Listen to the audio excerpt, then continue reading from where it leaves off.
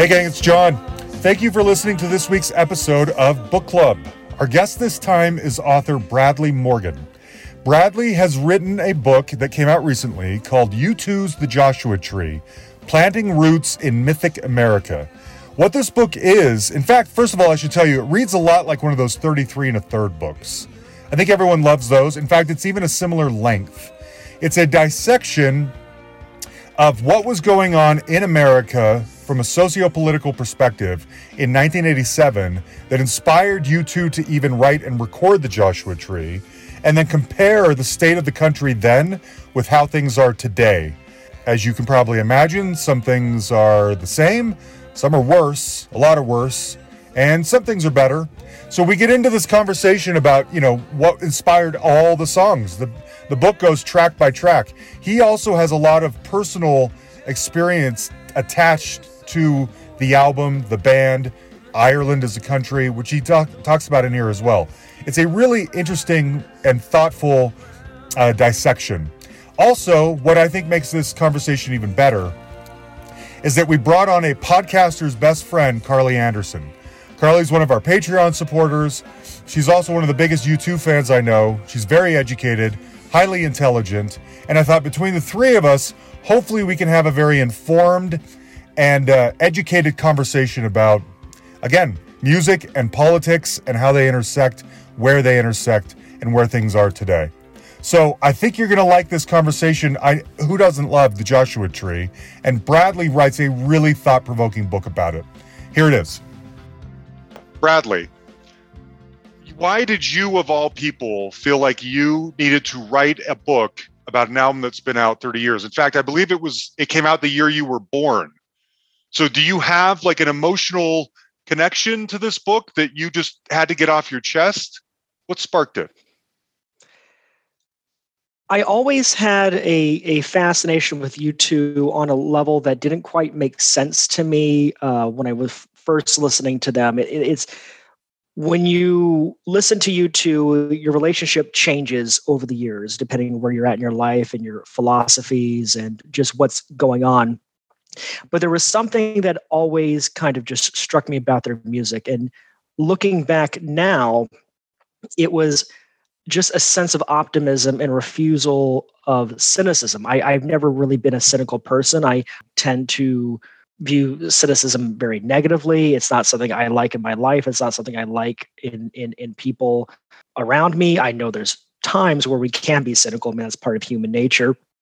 But when Trump was elected and I started to have conversations with people about his presidency and the impact on American culture and more broadly on a global scale, it got me thinking more deeply about inherent responsibilities that we all have, not just as Americans, but as just general global citizens. And when I kept thinking about what I could do personally to not devolve into that cynicism and to stand up for principles I believe in, I kept coming back to U2. Mm-hmm. And it was when I saw the 30th anniversary of the Joshua Tree tour that things were starting to hit at home for me. And the origin of this book came from a blog post that I had written for my community radio station's blog, Chirp Radio 107.1 FM here in Chicago. Good. And it was just about life reflections at turning 30, as with the album turning 30 as well. And I just kind of marinated on it. And then by the end of 2018, when things got a little bit more, hairier or worse with the Trump administration, certain things were being cemented. And I felt like I had even more to say about the narrative that I was finding in this album. And what I wanted to elevate about this album wasn't just here's the making of the Joshua Tree or, it was why this still resonates today. It's yearning for hope, for optimism, and why this is increasingly more important. Mm-hmm. And as we consider the after effects of the administration, such as the insurrection, mm-hmm. these things are incredibly more important. I'm currently reading Dr. Timothy Snyder's book on tyranny. And in part of that book, he talks about how having that kind of optimism and working with people who aren't like you and working with different ideas is how we challenge or even combat. Well, combat, I don't like that. It's a pretty strong word, but battle authoritarian principles. And these are all elements that I ultimately find in this album, and that's what I wanted to share with people. Yeah. I have a question actually for both of you. I'm curious, you, Carly, as someone who has lived with this album like I have our entire since it came out. Yeah. And then Bradley, you being someone who's felt the significance as you've gotten older. How has this, and I'm going to start with you, Carly, how has this album shaped your political views, your sense of right and wrong, or, how you see the world? That's a great question. And I think, Bradley's books actually touches on this as well. It actually started a little before the Joshua Tree. I did see the tour in 87. I was 14. It was life-changing because it was an incredibly optimistic and diverse audience and very engaged with the music. But it was the Amnesty International Conspiracy of Hope tour that preceded that really awakened me to everything going on in the world that I wasn't necessarily as attuned to before U2. And that started a lifelong relationship with Amnesty International, with, I would say sort of resistance and optimism that you talk about. And I feel like that's really carried me for the last 35 plus years. So definitely. Yeah. What about you, Bradley? How has the spirit or the intention of what the Joshua Tree is as a piece of art influenced you throughout your life? Well, I really actually didn't really hear this album in its entirety until I was about 20. I bought the album at a record store. I knew who U2 was. I knew the big hits, and I had a couple of their CDs. But listening to that album front to back didn't happen until I was in college. I first became really cognizant of U2 when All That You Can't Leave Behind came out. And I was living in Alaska. I grew up in a military family, and I moved around the country a lot, and I lived in other places as well, Puerto Rico and Japan. And that kind of experience gave me a much broader view of just society, and to keep it within just the American, just keep it within America itself. I got to experience a lot of different parts of the country and a lot of different people, a lot of different ideas. And it really drove home to me that we're all trying to unite under these kind of principles and these kind of ideas. And it's messy at times, but that's what ultimately made me realize how universal the themes are in the Joshua Tree, that they're just not applicable to a liberal elite or a coastal elite. I mean, it's very intentional why some of the songs narratives are set where they are. It's about these people in the homeland and who are most at risk of devious policies.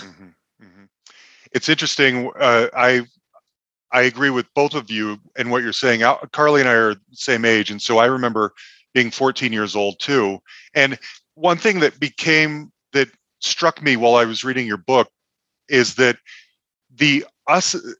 when that album came out, the issues that they were taking a stand on, the enemy that they're pushing back on, it felt very much like there's the us and them is us being regular people, everybody of all political stripes, and the them being any oppressive government or oppressive whatever group that is harming anybody's human rights. Yeah. And what and now with the political temperature being what it is today, I was thinking the us and them are the people who agree with what seem to be like almost golden rule issues that are brought about in this book, and those who think that, well, that's socialism, that's fascist, that's whatever, that's too liberal. And how an album like this, which at one time in our history was such a unifier, would, if it came out now, be such a dissenter. It would just crack people in half. And that was not what it was meant to do. And yet in the 30 whatever years since it came out, that's how we've changed. That's how we've devolved as people. Don't you think? I mean, it's not cool to like U2 now. I mean, I hear those I mean, I get those. I have those discussions all the time with friends and colleagues. especially, my age or younger, it's not cool. And it's fueled by just general cynicism or things like Bono's activism, because we've seen so many instances of the celebrity with the fake activism and just to get the clout kind of thing. And when you have that repeated so much, I can see why it's so easy to not see someone who, like Bono, for all of his flaws as a human being, truly does remarkable things and He absolutely does great things. I've never understood the pushback on that. And also, things like, little stunts like the iPhone album, Songs of Innocence, doesn't help that reputation for U2 in the modern age. But I have to push back against that. They may not be as cool. I mean, I still buy the albums and I still listen to them, but that's generally what I kind of get. And I had an experience over Halloween weekend when I was talking to someone about me having this book coming out, and this person wanted to get me into a conversation. Well, Bono is such a rich guy, capitalist. Don't you think he's a danger to society that way? And I'm like, look, okay, what you're criticizing are systems larger than Bono. If Bono is benefiting from this because he created something that people wanted to buy, great for him. I mean, you can't just be mad at someone because they've got money. Yeah. Overall, Bono's life is a net positive. When you factor in the good he fights for, the causes he furthers, compared to him as a capitalist or as giving everyone an album that they may not have wanted for free on their iPods, God forbid, which is, I've always thought, the dumbest thing. I want to read a quote from your book that ties into some of this, Brad. And then I want to hear, I know that the 30th anniversary concert tour was it made a big impression on both of you. And I want to hear Carly's thoughts about it in a minute. But as I should say, for anyone who doesn't know, the book is not entirely, but each song on the album has its own chapter. And we're not going to go in each one and tell you the stories behind each song, because that's why you read the book. But there is one in the I Still Haven't Found What I'm Looking For chapter that speaks to everything I think we're saying here. So, and this was you, Bradley, if I am reading this correctly. I still haven't found what I'm looking for as representative of the idea that despite the problems with America and the many ways it can overtake someone, there is something far greater to strive toward, and that America can represent an extension of God's love in the form of eliminating its destructive nationalist and racist policies, an act that requires facing and standing up against the nation's inherent evils as a means of finding what U2 is looking for in the image of America they seek to uphold. And again, even as I say that, I can't think of a more universal truth. And yet, as I'm saying, there are listeners, people are listening to us right now, triggered by what I'm saying and saying, that's a bunch of liberal hogwash. You know what I mean? This country doesn't need to change. There's nothing wrong with it. You're the problem. Anyway, it's unfortunate. Now, let's get into this. Unless did you have something you want to say? Do you have a response to that, Bradley? So, you're right. I definitely see that, some commentary could be suggesting that it is liberal hogwash. But that chapter was interesting that you brought up that quote from that chapter, because I really struggled with that after the George Floyd murder. And the reason why I did was the bulk of this book was written in late 2018, early 2019. And while I was trying to pitch the book and develop marketing proposals and get it out there, I constantly had to go back and just change certain ideas. And after the George Floyd murder, we have a lot of the civil and social unrest that happened in this country as a result of racist policies and racist police. To take that song as an opportunity to really talk about a concept that transcended all of that while not ignoring it. Because I had to deal with this question a lot, was what do we now in this day and age, what do we care about what four white guys have to say about America? And why do we care what you as a white man have to say about this as well. And that's why in that chapter I had to address their approach to the gospel music, the history of whitewashing in rock music and appropriation of gospel, soul, and blues, and how I had to address that without losing my focus and my narrative of what this song represents and what it represents as part of the album, was that there is this place that we can get to where the lyrics are where all the colors bleed into one. And the only way we can get there is if we could recognize where we are at now. That kind of idea was very brilliantly put by Springsteen and Obama in their podcast and book Renegades. But that's what I wanted to say with that was if we recognize we can't be at that place unless we recognize where we are at right now. And sometimes it's not a good place. Sometimes we have to look at ourselves in the mirror, but it doesn't mean that if we're not in a good place now, we can't be down the line. It's interesting as you say that. I'm trying to think of examples of people who would be considered on the right who are making those kinds of stands and making those kinds of statements. I can't even really think of anything. I can't think of a single one person who's, we say, reaching across the aisle, but just offering an olive branch of amnesty or humanity to, like, let's talk, let's figure this out. Anyway, all right. You touched on this earlier, Bradley.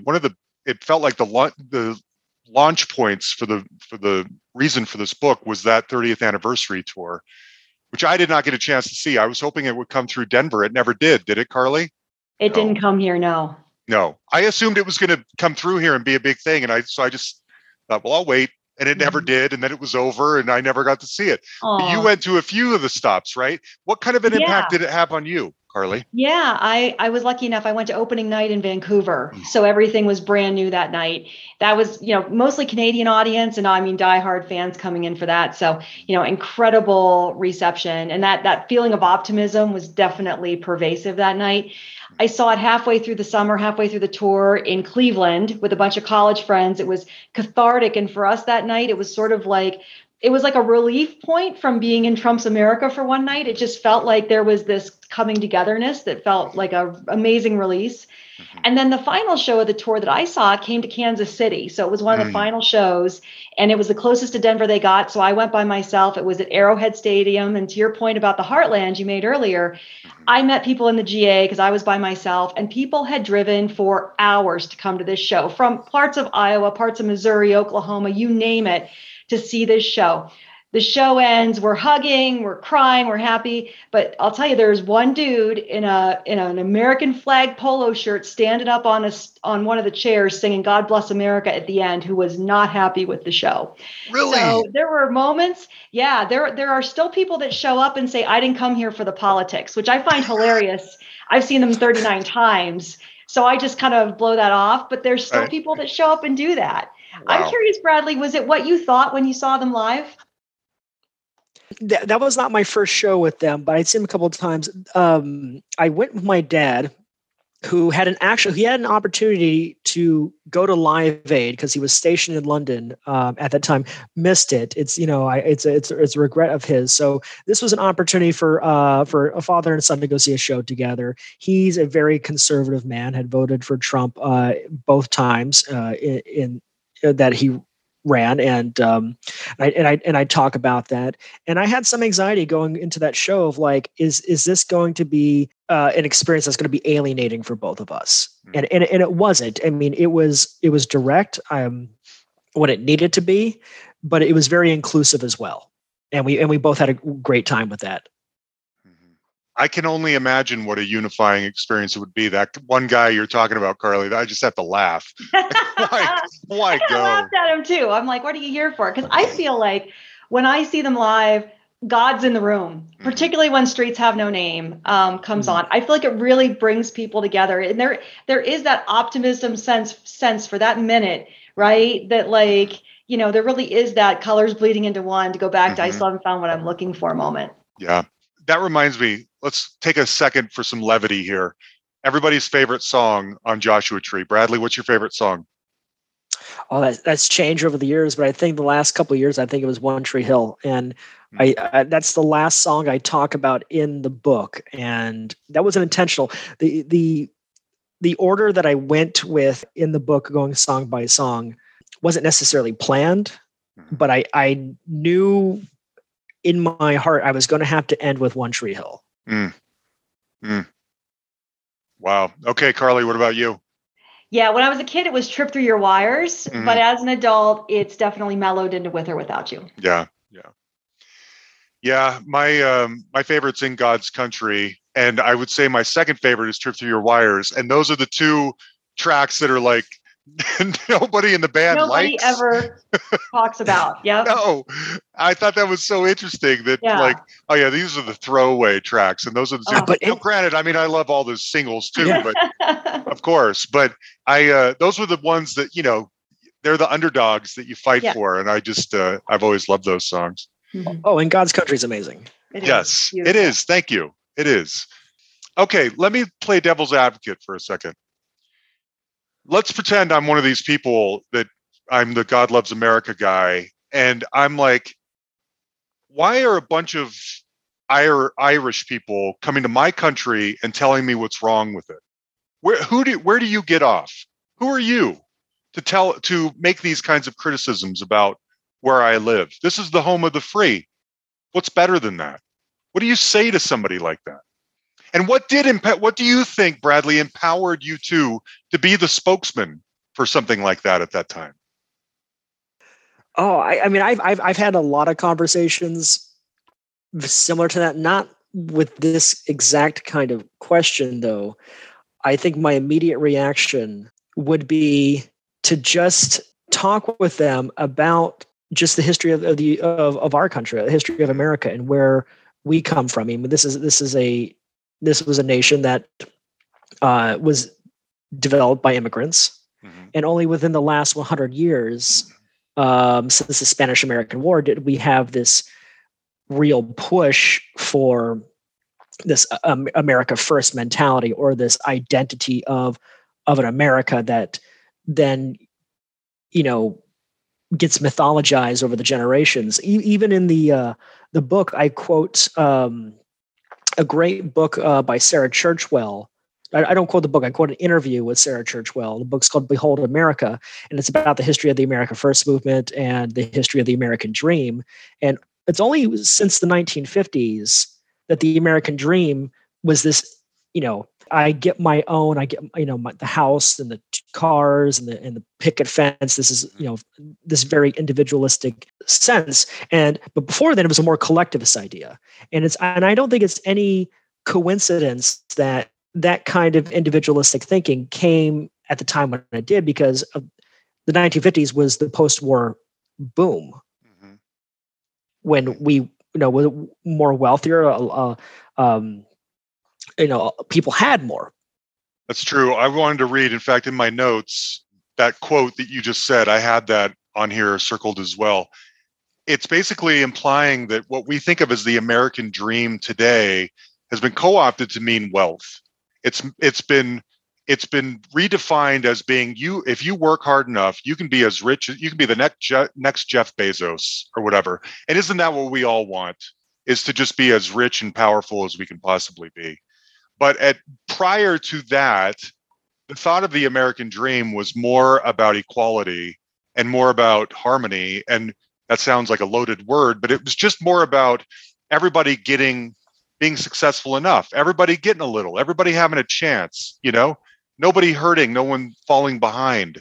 That was the original idea of the American dream. And I thought that was a really interesting quote from her that you brought up in the book. Would you say I'm summarizing that correctly? I hope I am. Absolutely. Yep. Okay.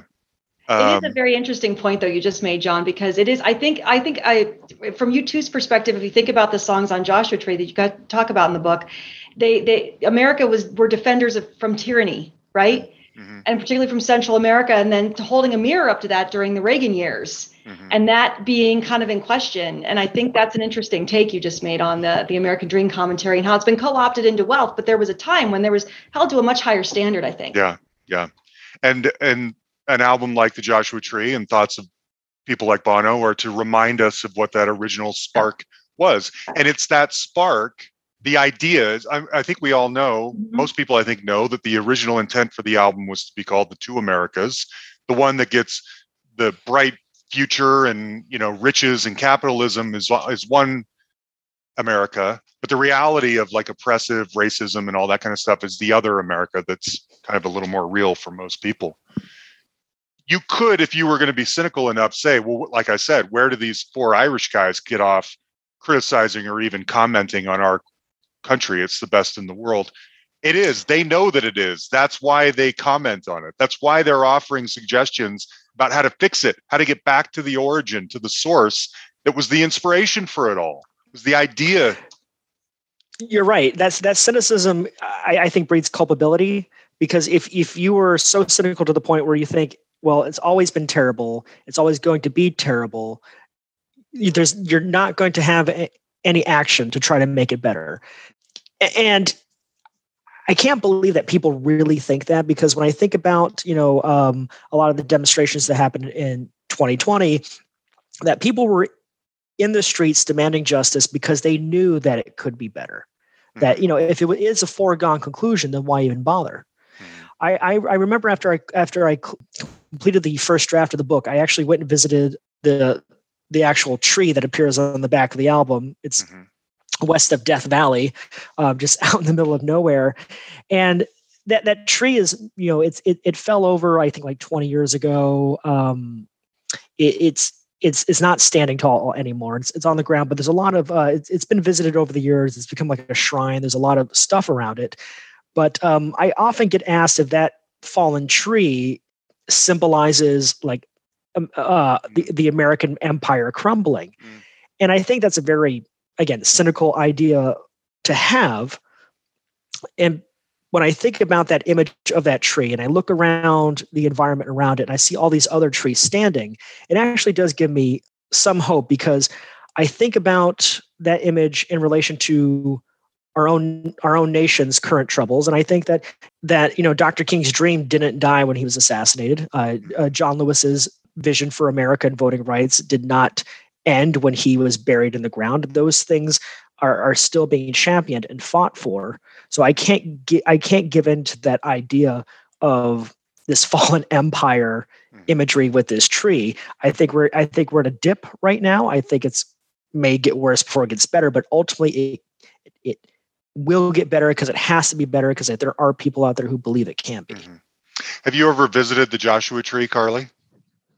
I did. It was still standing. It was in, I think it was the winter of '99. I visited it. It's a great trip. I remember that I rented a Chrysler Sebring convertible and I timed it just so I put the CD in. This was the CD era. Ooh, nice. I queued it up to start Streets just as I was driving into the park. So yeah. Oh, beautiful day. That is great. Yeah. It's funny you saying, Bradley, what some people have wondered if it symbolizes like a fall in America. What it was actually symbolizing to me is a little different. I'm guessing fans are responsible for that tree falling over because of just too much activity. Like a couple years ago, I visited Jim Morrison's grave in that cemetery in France, and it's the head that is there is gone because fans won't leave it alone. And so what I was thinking was more about this building up and tearing down that we do with the people that we love and people in popular culture. Wow. You know what I mean? That at one point this tree stood, and just as U2 stood, but over the years, fans and indifference and selfishness or whatever tears down the tree that's a symbol of abuse of such beauty, just as they tear down U2, who gave them a free album they didn't want in their iTunes. I never thought about it that I never thought about it that way. I think it fell like 2000, 2001 around there. And, that was all That You Can't Leave Behind came up when they were big, they were still huge. And I think some fans view after that it's a little bit downhill after Probably. that. But no, I never thought about it that way. That's interesting. That was my own dumb thoughts. I'm not very smart. No, it's great. Very insightful. Thank you. So I feel in some ways we're kind of burying a lead here, Bradley, because you at the end of the book, you finally get personal. The first 3/4 of it or whatever is explaining the making and the inspiration behind the songs and everything. And then you get personal and talk about your own journey of becoming an Irish citizen, which I didn't know you could even do. Like I that kind of blew me away.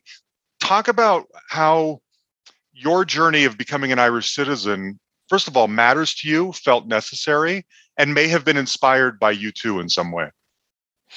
Yeah, so my mother, she was born in London to Irish grandparents, and born in London to Irish parents, my grandparents, Mm-hmm. and it was something that just because it was always there in my home, I took for granted. But as I started to get older and I started thinking about what identity means in terms of like a national sense or a global sense or even individual sense, I wanted to just explore different facets of myself that I hadn't really been aware of. And my earliest inclination that you could have a complexity to your identity was when U2 performed the Super Bowl halftime show in 2002, just a couple months after September 11th. And at the end of the performance, Bono opens up his jacket and he's got this American flag. And I think to a lot of viewers, that may have just been on the surface, just a nod to this country that he admires and had just experienced a very significant tragedy that had, huge global ramifications.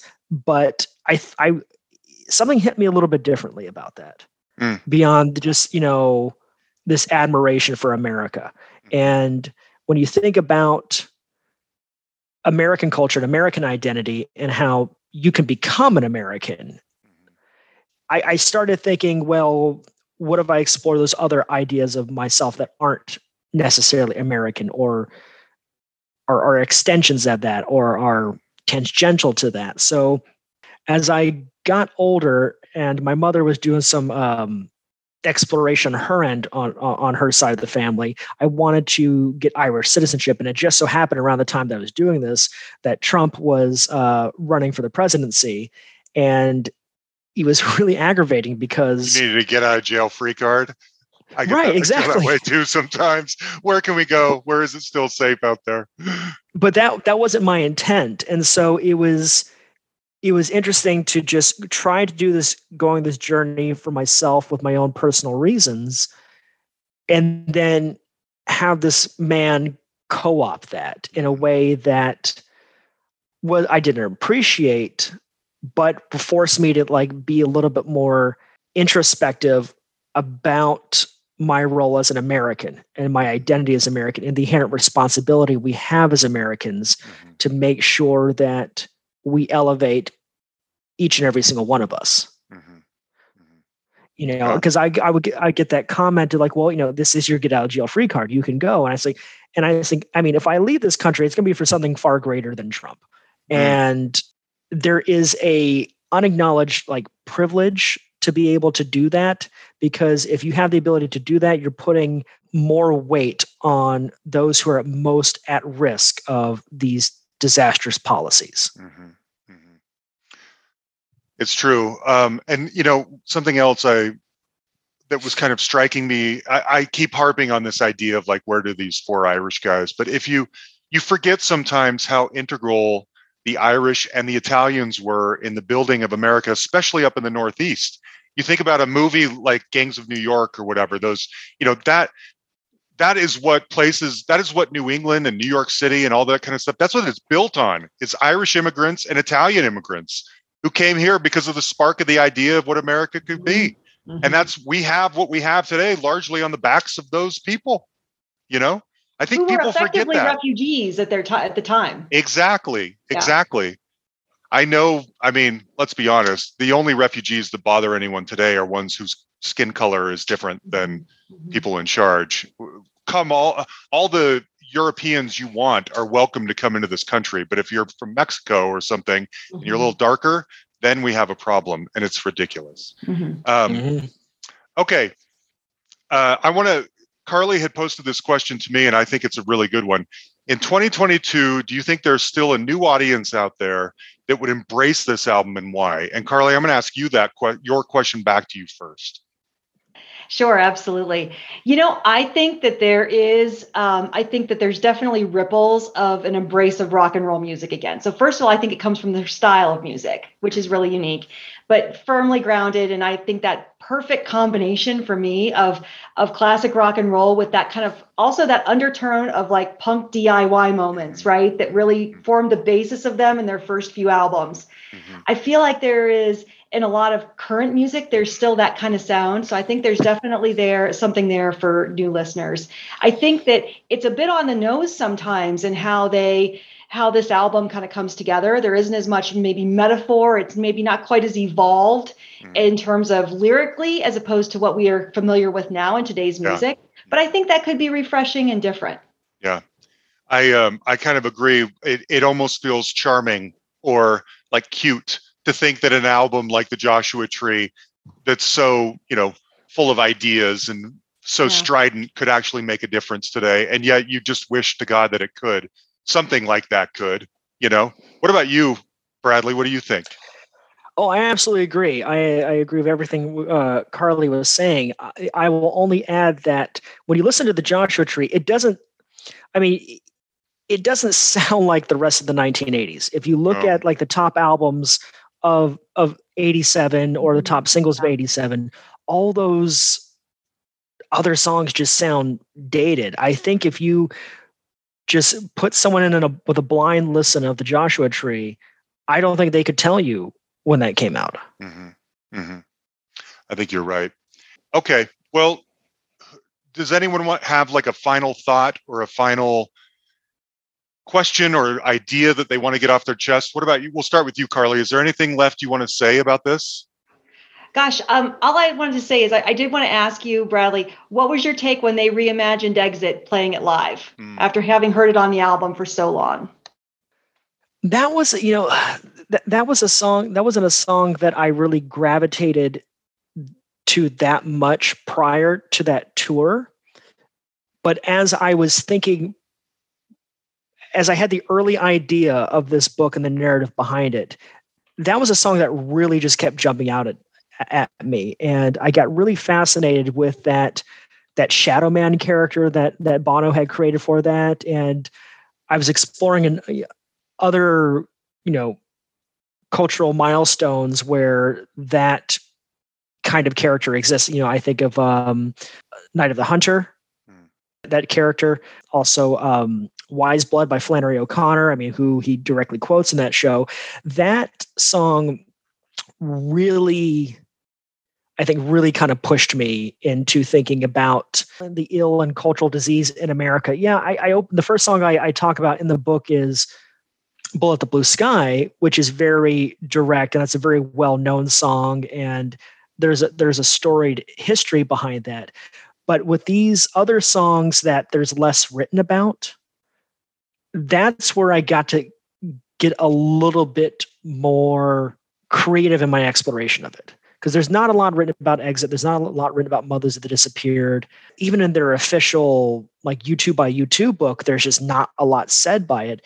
So I had to go in deeper with that. And in Exit certainly was a song that, in the order of the chapters, is the first one where I directly talk about like American culture and an American figure. And that really shone in that 30th anniversary tour. Another question I want to give Carly credit for, because she pitched it to me. What was, of all the songs, what was the most difficult to research? And again, that's a Carly question. I'm quoting it from her. It wasn't the most difficult to research, but it was the most difficult to write about was Trip Through Your Wires. And again, it's when you're writing a book about an album, it could be very tough. And that's why a lot of these album-based books are just about the history of it. When you're going to a historical or cultural analysis, and you're trying to find ways to say, okay, this is how this contributes to this theme or this narrative. Trip Through Your Wires was the most difficult one to do. And ultimately what I had to kind of realize and build in this this overview of the mythical and real America and their fascination with it was just that, you know what, these guys were just having fun with a new sound. And if that is just an extension of their exploration of America, then that's great.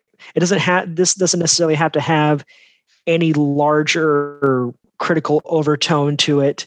It's just them saying, you know what, we've got all these things we're trying to address, but let's just have fun with the new sound. Mm-hmm. And I think that added a bit of joy to their experience. Mm-hmm. Interesting.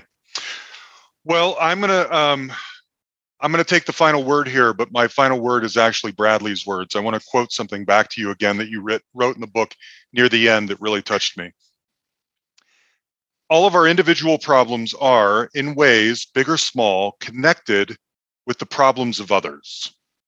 The message of the Joshua Tree is that all Americans are facing a struggle that can be alleviated when people unite. And I'm getting goosebumps just as I read that. I thought that was really beautiful. And I even have to do some internal working on myself, because even reading those words, I sometimes trigger myself. But we all need to agree on an established set of facts first, don't we? I mean, we all have to agree that things like Trump is bad and COVID is real and January 6th was bad, and we have to agree on those things first, and then we can unite and build from there. And that's a part of me that I probably have to get over. But the spirit of what you wrote when you said that, Bradley, is true, and it lives on.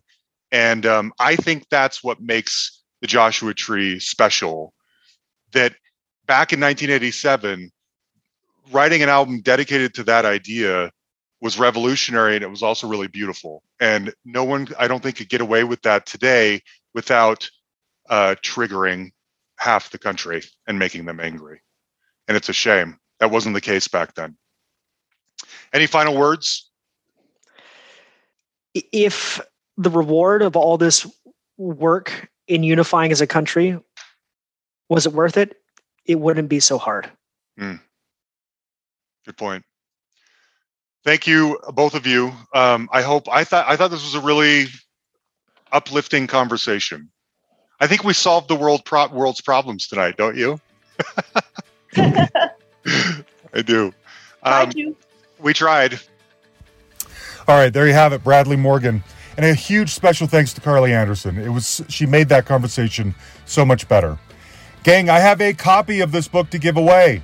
I'm going to be, if you are a Patreon supporter, and as we always say, all you got to do is be a tier 1 Patreon supporter. It's $2 a month. You set it and forget it. And with that, you become qualified to be in the running to win any and all swag we ever have to give away. And this week, thankfully, we're giving away a copy of this book. There's actually a lot more swag to come, books and CDs. So if you're interested in being in the running for these things, join up on Patreon. If you want to be a tier 2 Patreon member, that's $5 a month. And with that, I tell you who I'm interviewing, and you can submit questions that might be included in the interview. Okay? I think everybody who are Patreon supporters would tell you it's worth it. I hope. Anyway, I'm going to be drawing, I'll be notifying the winner of this book next Sunday. Okay? So look out for that. Huge thanks again to Bradley. Huge thanks to Carly. Thanks to Yan, the man, obviously, for putting it all together. And please go check out the book. Again, it's U2’s The Joshua Tree, Planting Roots in Mythic America. And as I said before, it's very similar to me as one of the 33 1/3 books, which are always great. Okay? Thanks, folks. We love you.